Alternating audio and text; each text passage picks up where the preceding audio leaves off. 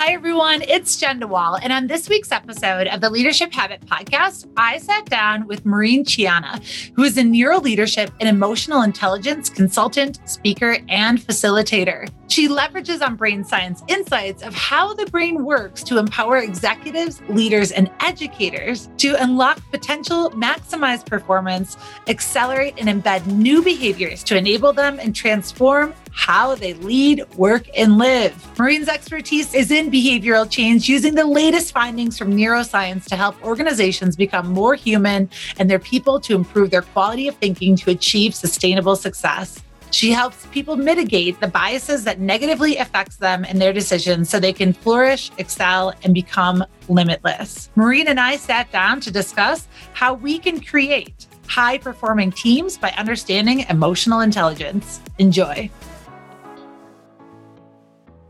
Hi, everyone. On this week's episode of the Leadership Habit Podcast, I'm sitting down with Maureen Chiana, who is a neuro-leadership consultant.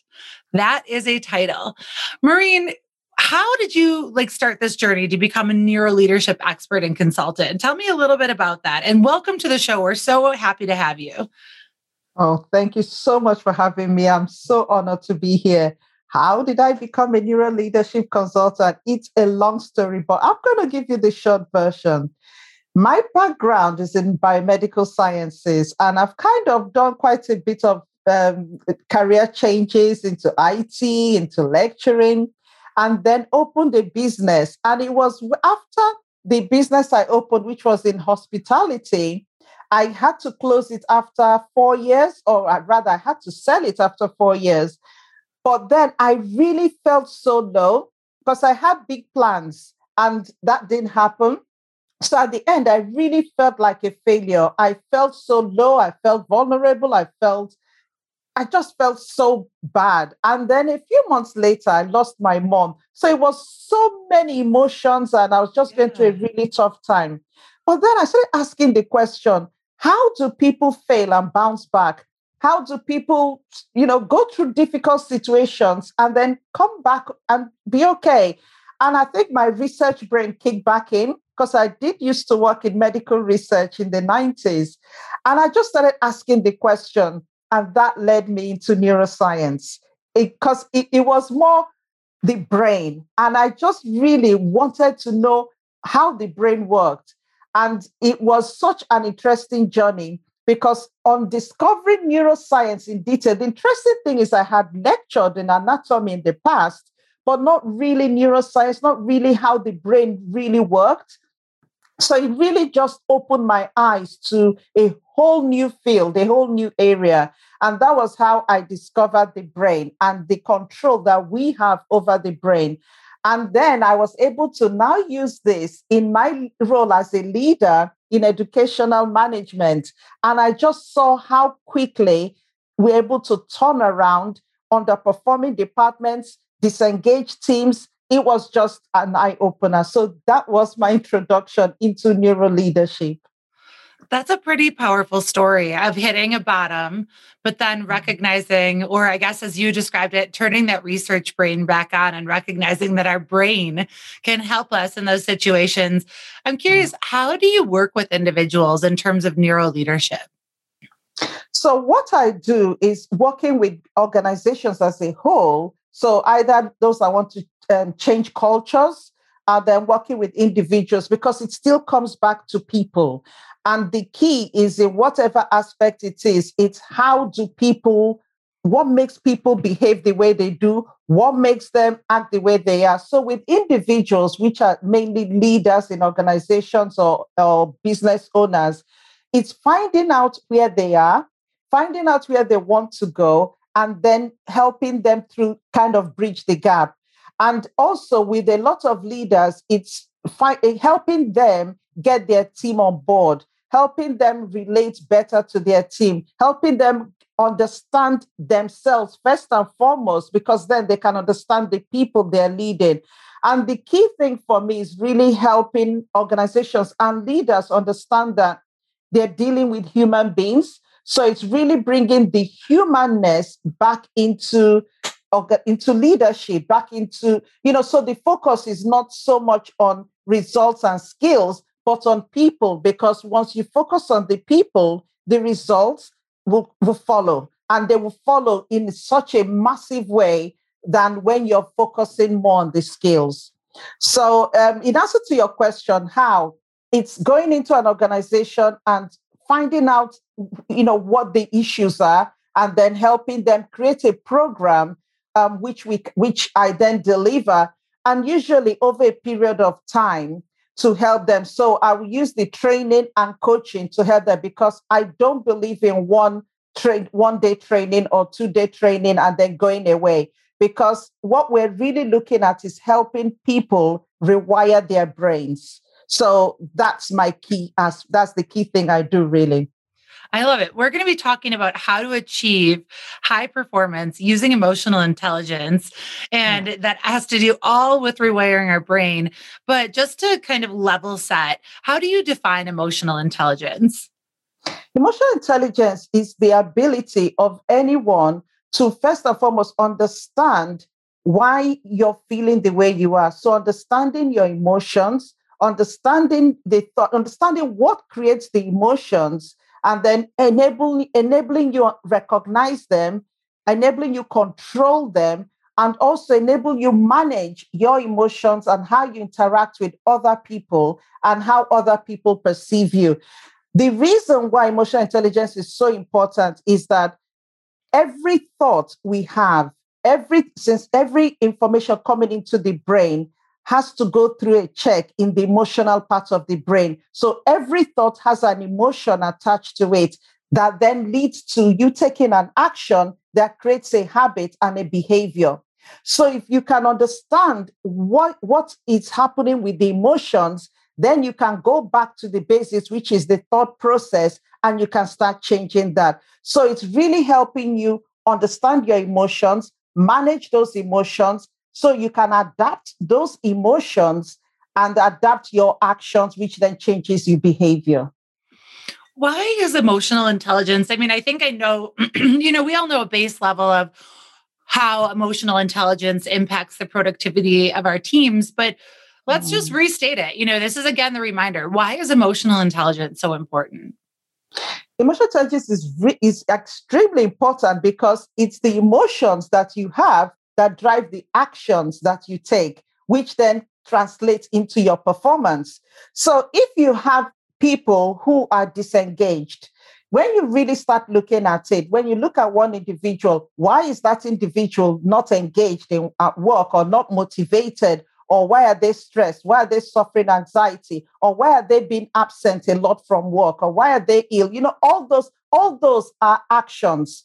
But what actually creates that goes back to what the emotions that they're dealing with. So if you understand how you can, it's the intelligence of emotions. It's like when we define IQ, this is your talent, your skills, and all that intelligence. But it's really being intelligent about the emotions, because it's the emotions that makes you who you are, makes you act the way you act, makes you feel the way you do, so that would determine, for example, a manager criticizes the work you do. It's you being intelligently or being able to manage your emotions intelligently would determine whether you respond or whether you react. And that goes on to determine your output, which then leads to the performance. I know we talked earlier too, because emotional intelligence, well, first I'll say this, like in my coach training too, it was all about understanding if you wanted to change the outcomes you saw. And it sounds like this is where you are too. If you wanted to see different outcomes, you have to start with your core thought. So if your core thought is, I am not good enough, then you're going to feel a lack of confidence. Then you likely won't apply for that promotion or maybe speak up in a meeting. Is that kind of how you see it too? Or where do you see it starting? So basically what happens in the brain is when you have a thought, when the thought comes in, then the brain is assessing that thought process to see, okay, what is this? Is it something I'm familiar with, or is it something that is new to me? And the emotional center of the brain, predominantly the amygdala and hippocampus, are really looking at it to go, do we know what this is? And if it's something, for example, that says, I'm not good enough, that they thought that is coming, I'm not good enough. If it's something that is already wired in the brain that you're already feeling, or you've had the thought process of you're not good enough, or someone has told you you're not good enough and it's already stored in memory, when you have this thought process, then what the next action is, the emotions immediately that are attached to that thought kick in.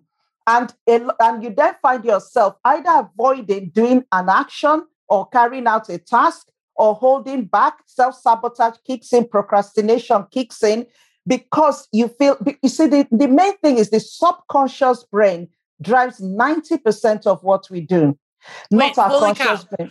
I need to pause for that one. The subconscious brain controls 90% of what we do.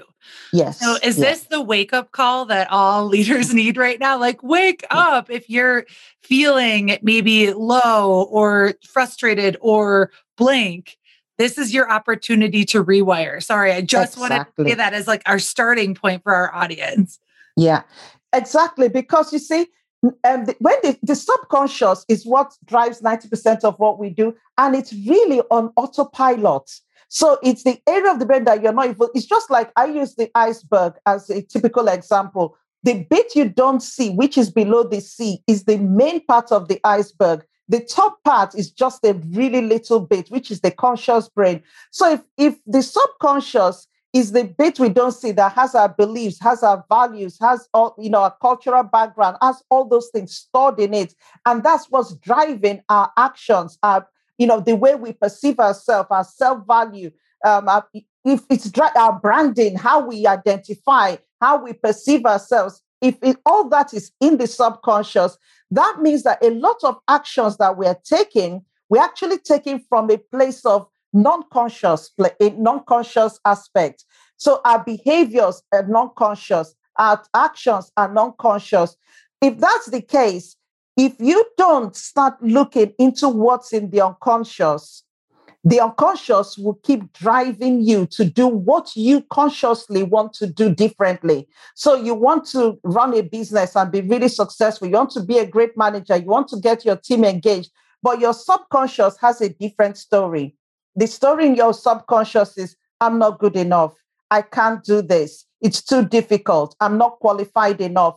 Your subconscious, because that's what's in it, and that's the thought coming in, will only drive you to do what you're giving it. So in a way, the subconscious answers the questions you ask it, or it goes on, it does what you tell it to do, basically.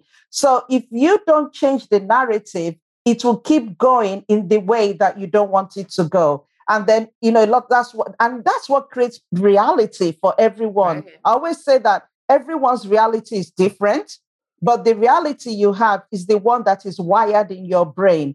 So the question is, what is wired in your own brain that then drives your behavior and actions? Oh my gosh, I'm pretty candid on the podcast, but a big part of rewiring, because I'm, you hear the expression, a recovering perfectionist.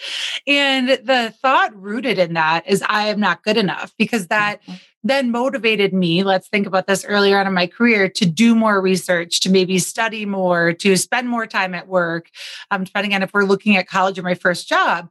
But then when I think about that I'm not good enough and how that actually showed up in my first career, I was really reluctant to want to contribute, because I just assumed that someone else had a better answer or a better piece of feedback. And I also then would go into things not feeling confident. So if I had an annual review, I would be very anticipatory of, okay, well, this is where they're going to tell me where I'm missing the mark because I need something that I need to work on, right? Perfectionist, like I'm fundamentally flawed in some way, or I'm not good enough.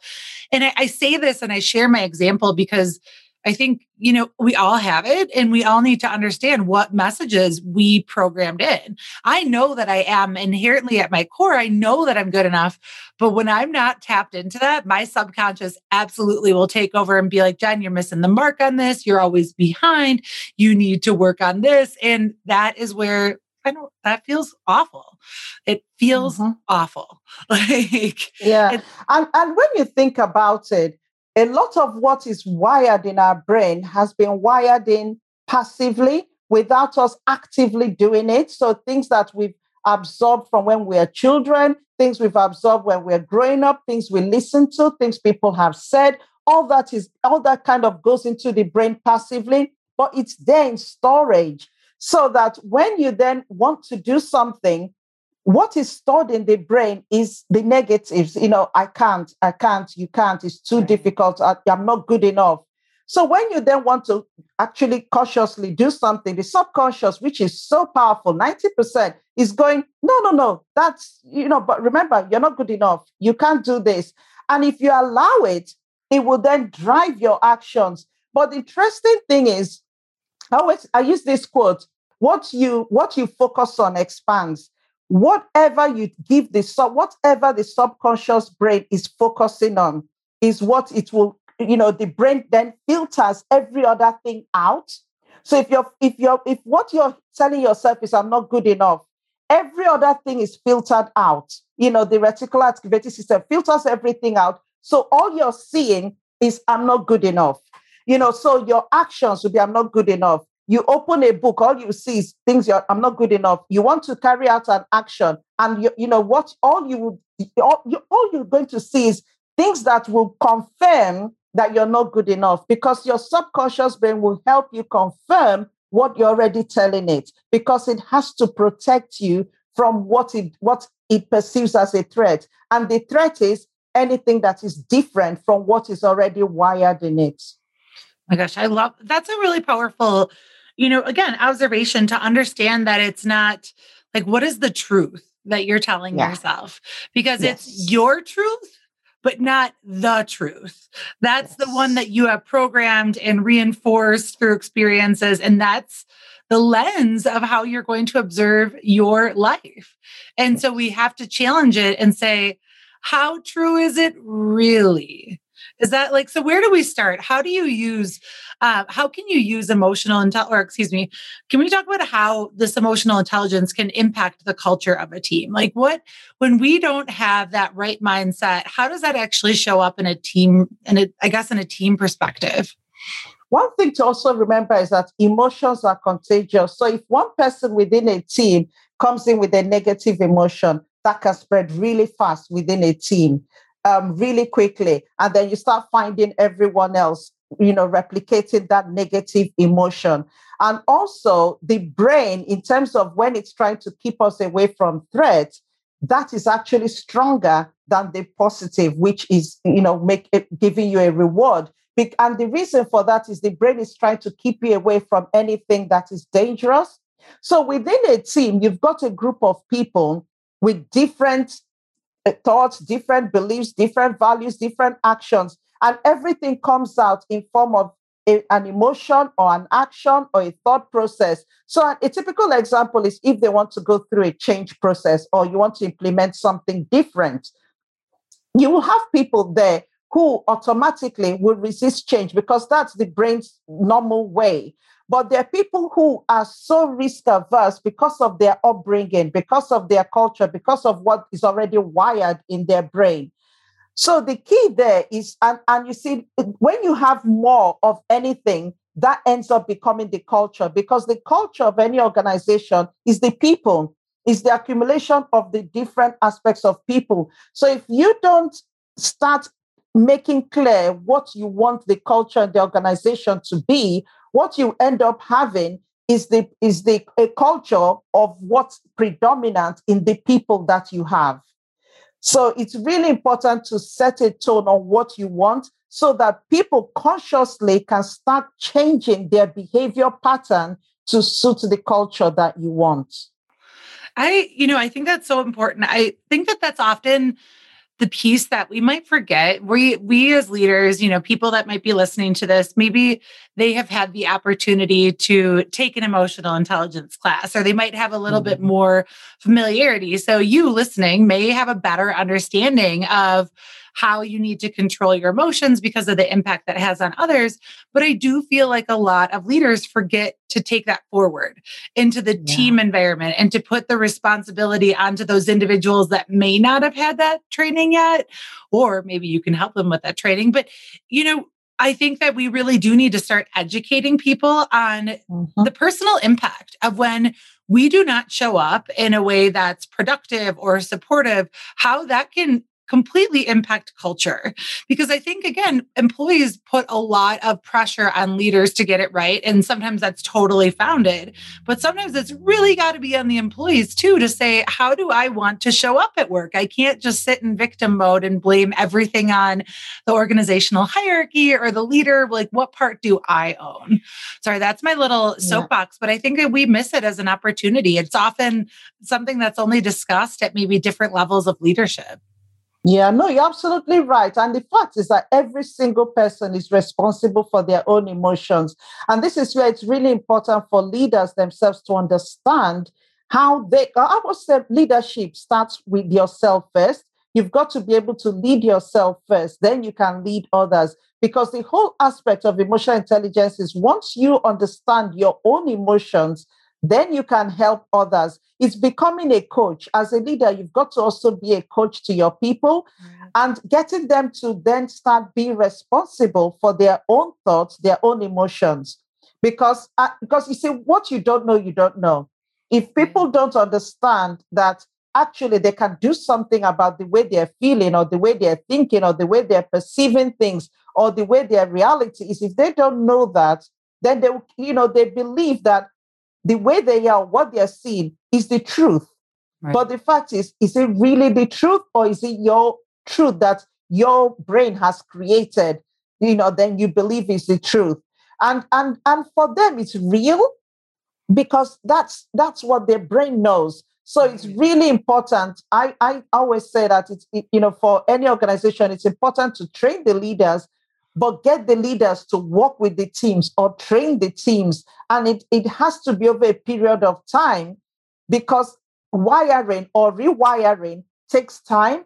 It's, I would say it's repetition that enables you create a new wiring.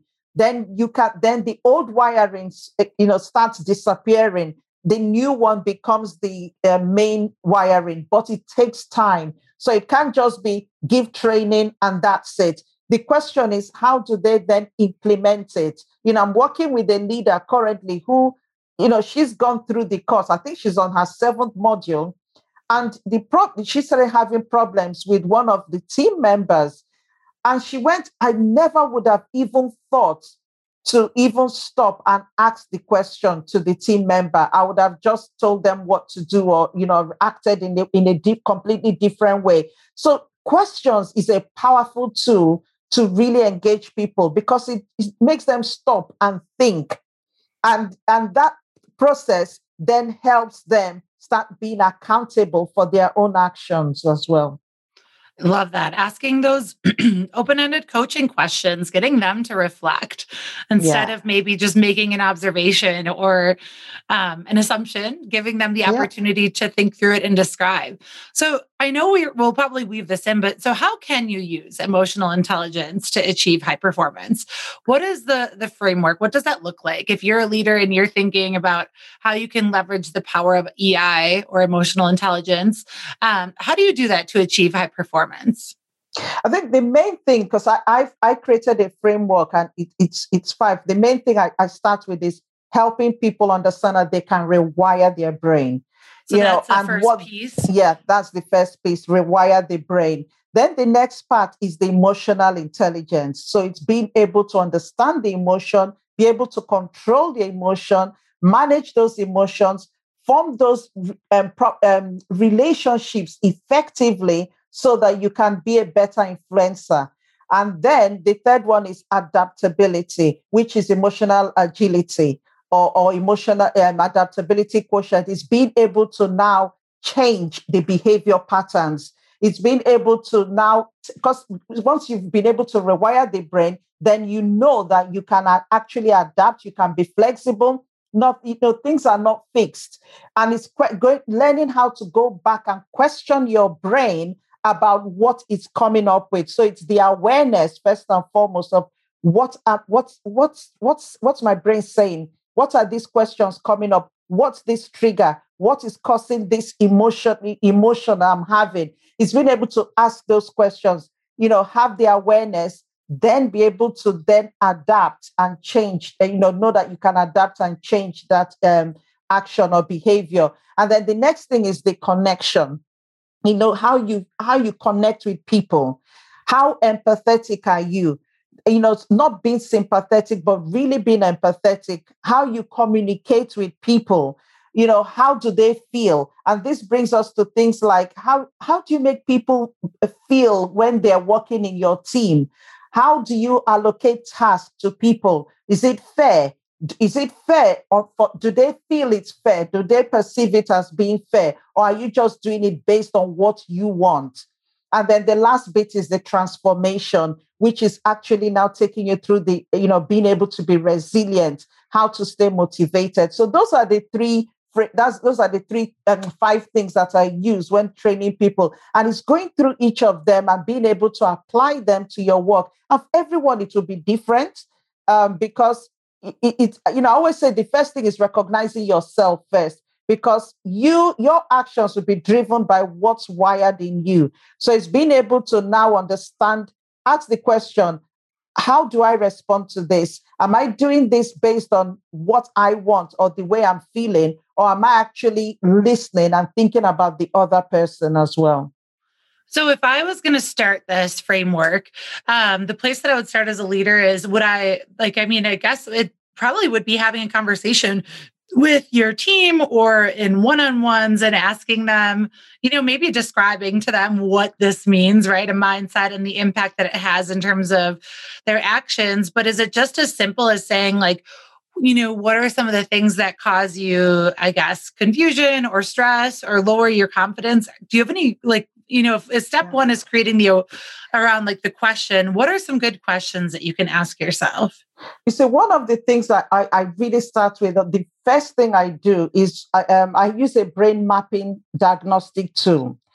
I don't use personality tools because personality kind of says that's the way you are. And it's almost like a fixed thing. When you're doing personality profiles, a lot of people do it and go, okay, that says I'm like that. That says, this profile is saying that I'm an introvert, I'm an evaluator, I'm all that. And subconsciously, people kind of believe that that's the way they are, so they can't change. The behavior profile. Can we talk about that? Because I also don't love personality assessments. Yeah. I don't. I think they're great for little nuggets, but I think a lot of people take them as well, first and foremost, we, maybe idolize a different strength or something else that we don't have. And then all we do is judge ourselves for not being that. I think that they should be used with caution because, again, I think it very quickly puts people into a fixed mindset thinking that they can't change. And I'm so glad to hear that you have kind of a similar belief on personality, because I really, I get that they can be of value to understand maybe how someone is. No, I don't. I just don't love them, especially for decision-making purposes or to hire, because you're not seeing the person as the full person. You're taking it as one thing and you have no idea how subjective it could be. I wish that more and more people would maybe see the different side of a personality assessment, and that maybe it's just a great point of view, but it's not something that you should use to definitively make decisions on. Yeah, spot on. So I don't even like them at all. So what I use is it's a brain mapping diagnostic.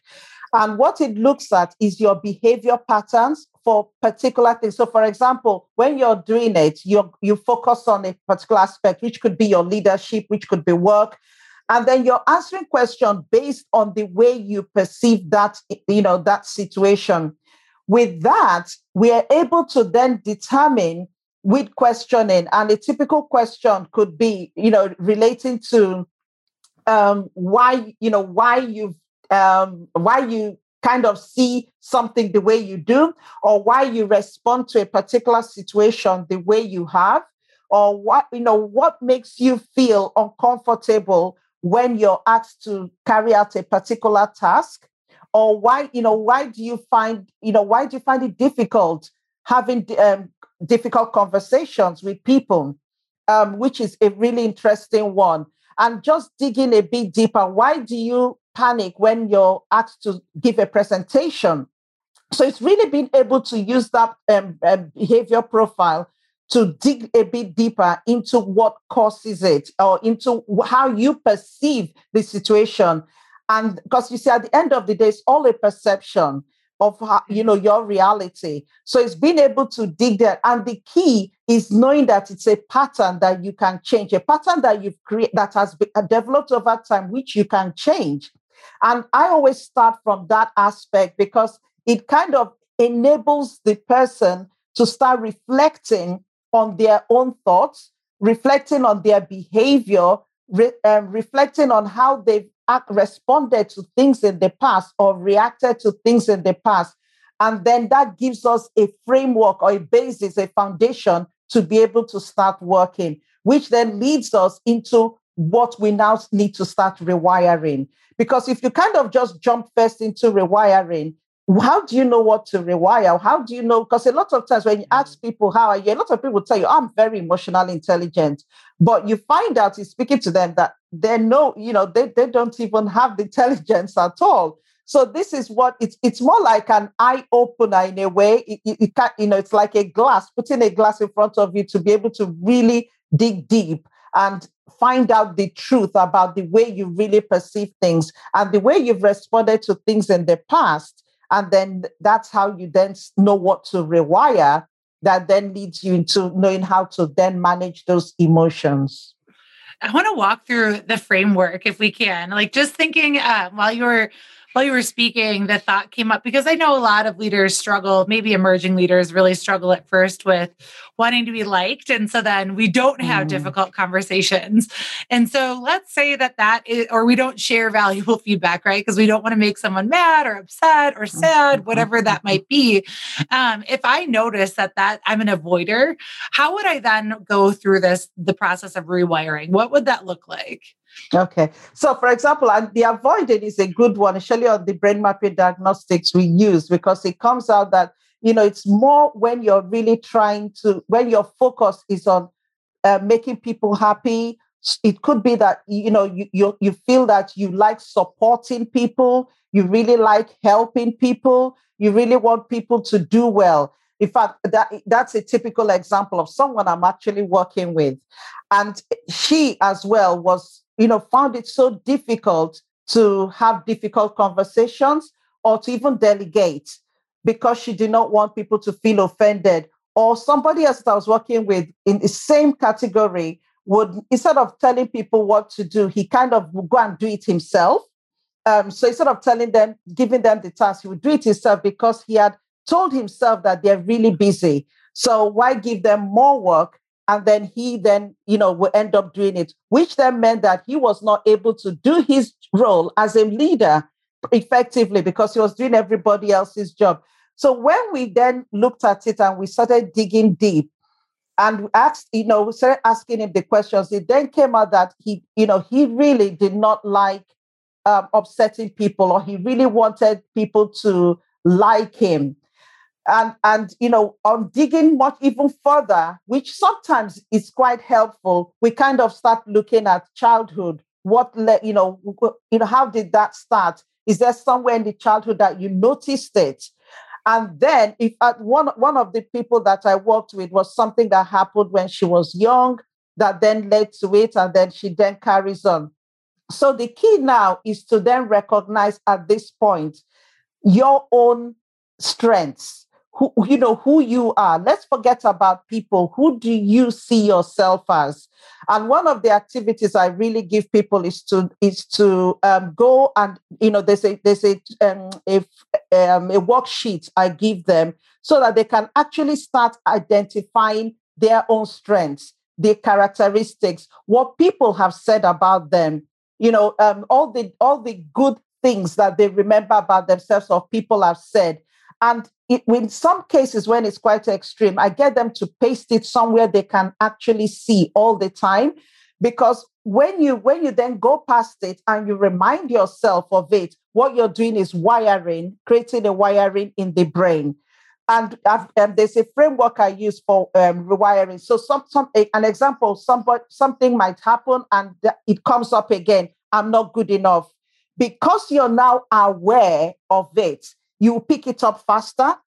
So when that thought process comes, you pick it up and then you can then stop immediately and start wiring. No, I'm good enough because I do this. This is who I am. I've got this strength. I've achieved this in the past. I know that I can do this. And that is the rewiring process taking place. And even when somebody says something to you that creates an emotion of not, that emotion of being not, the emotion that kind of comes with that might create anxiety, or that might create a emotion that makes you feel really flat, or somebody gives you feedback and you suddenly feel, okay, I can't do this.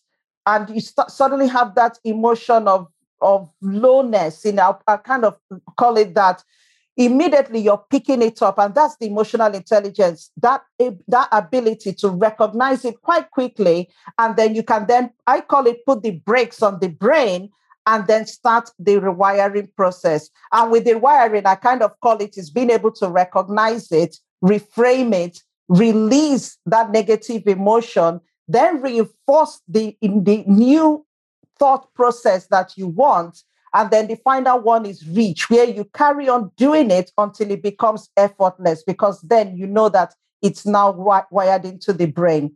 And, it takes about 100, in fact, science says it takes about 100 days to create a new wiring. I say give it another 100 for it to become a habit, and just keep going until it's completely effortless. If not, if you stop it and go back to the past, what you will find is that it will go and pick up where you left off. So it's important to keep reinforcing that new wiring.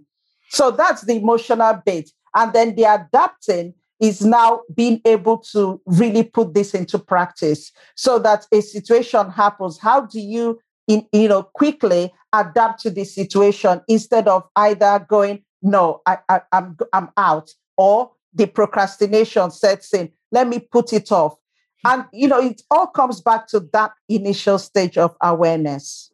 And then it just carries on to the transformation bit. I I love, I think the piece that, if I would say anything, it's just the reminder to people that you have the power. You have Absolutely. control. You always have it. You can choose how you respond in any situation. Yeah. You can blame your boss, or you can say, in what part of this, or what part of this do I control?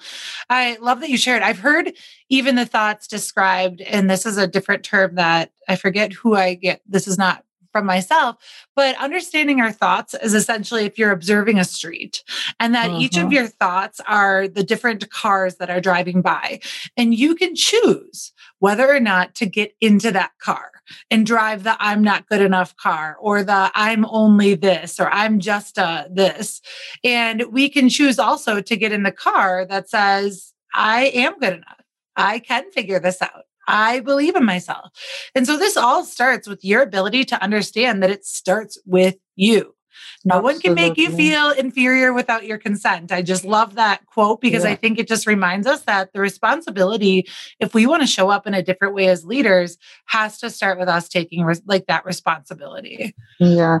I'll say one thing that you see, there's a saying that goes, you see the world not as it is, but as you are.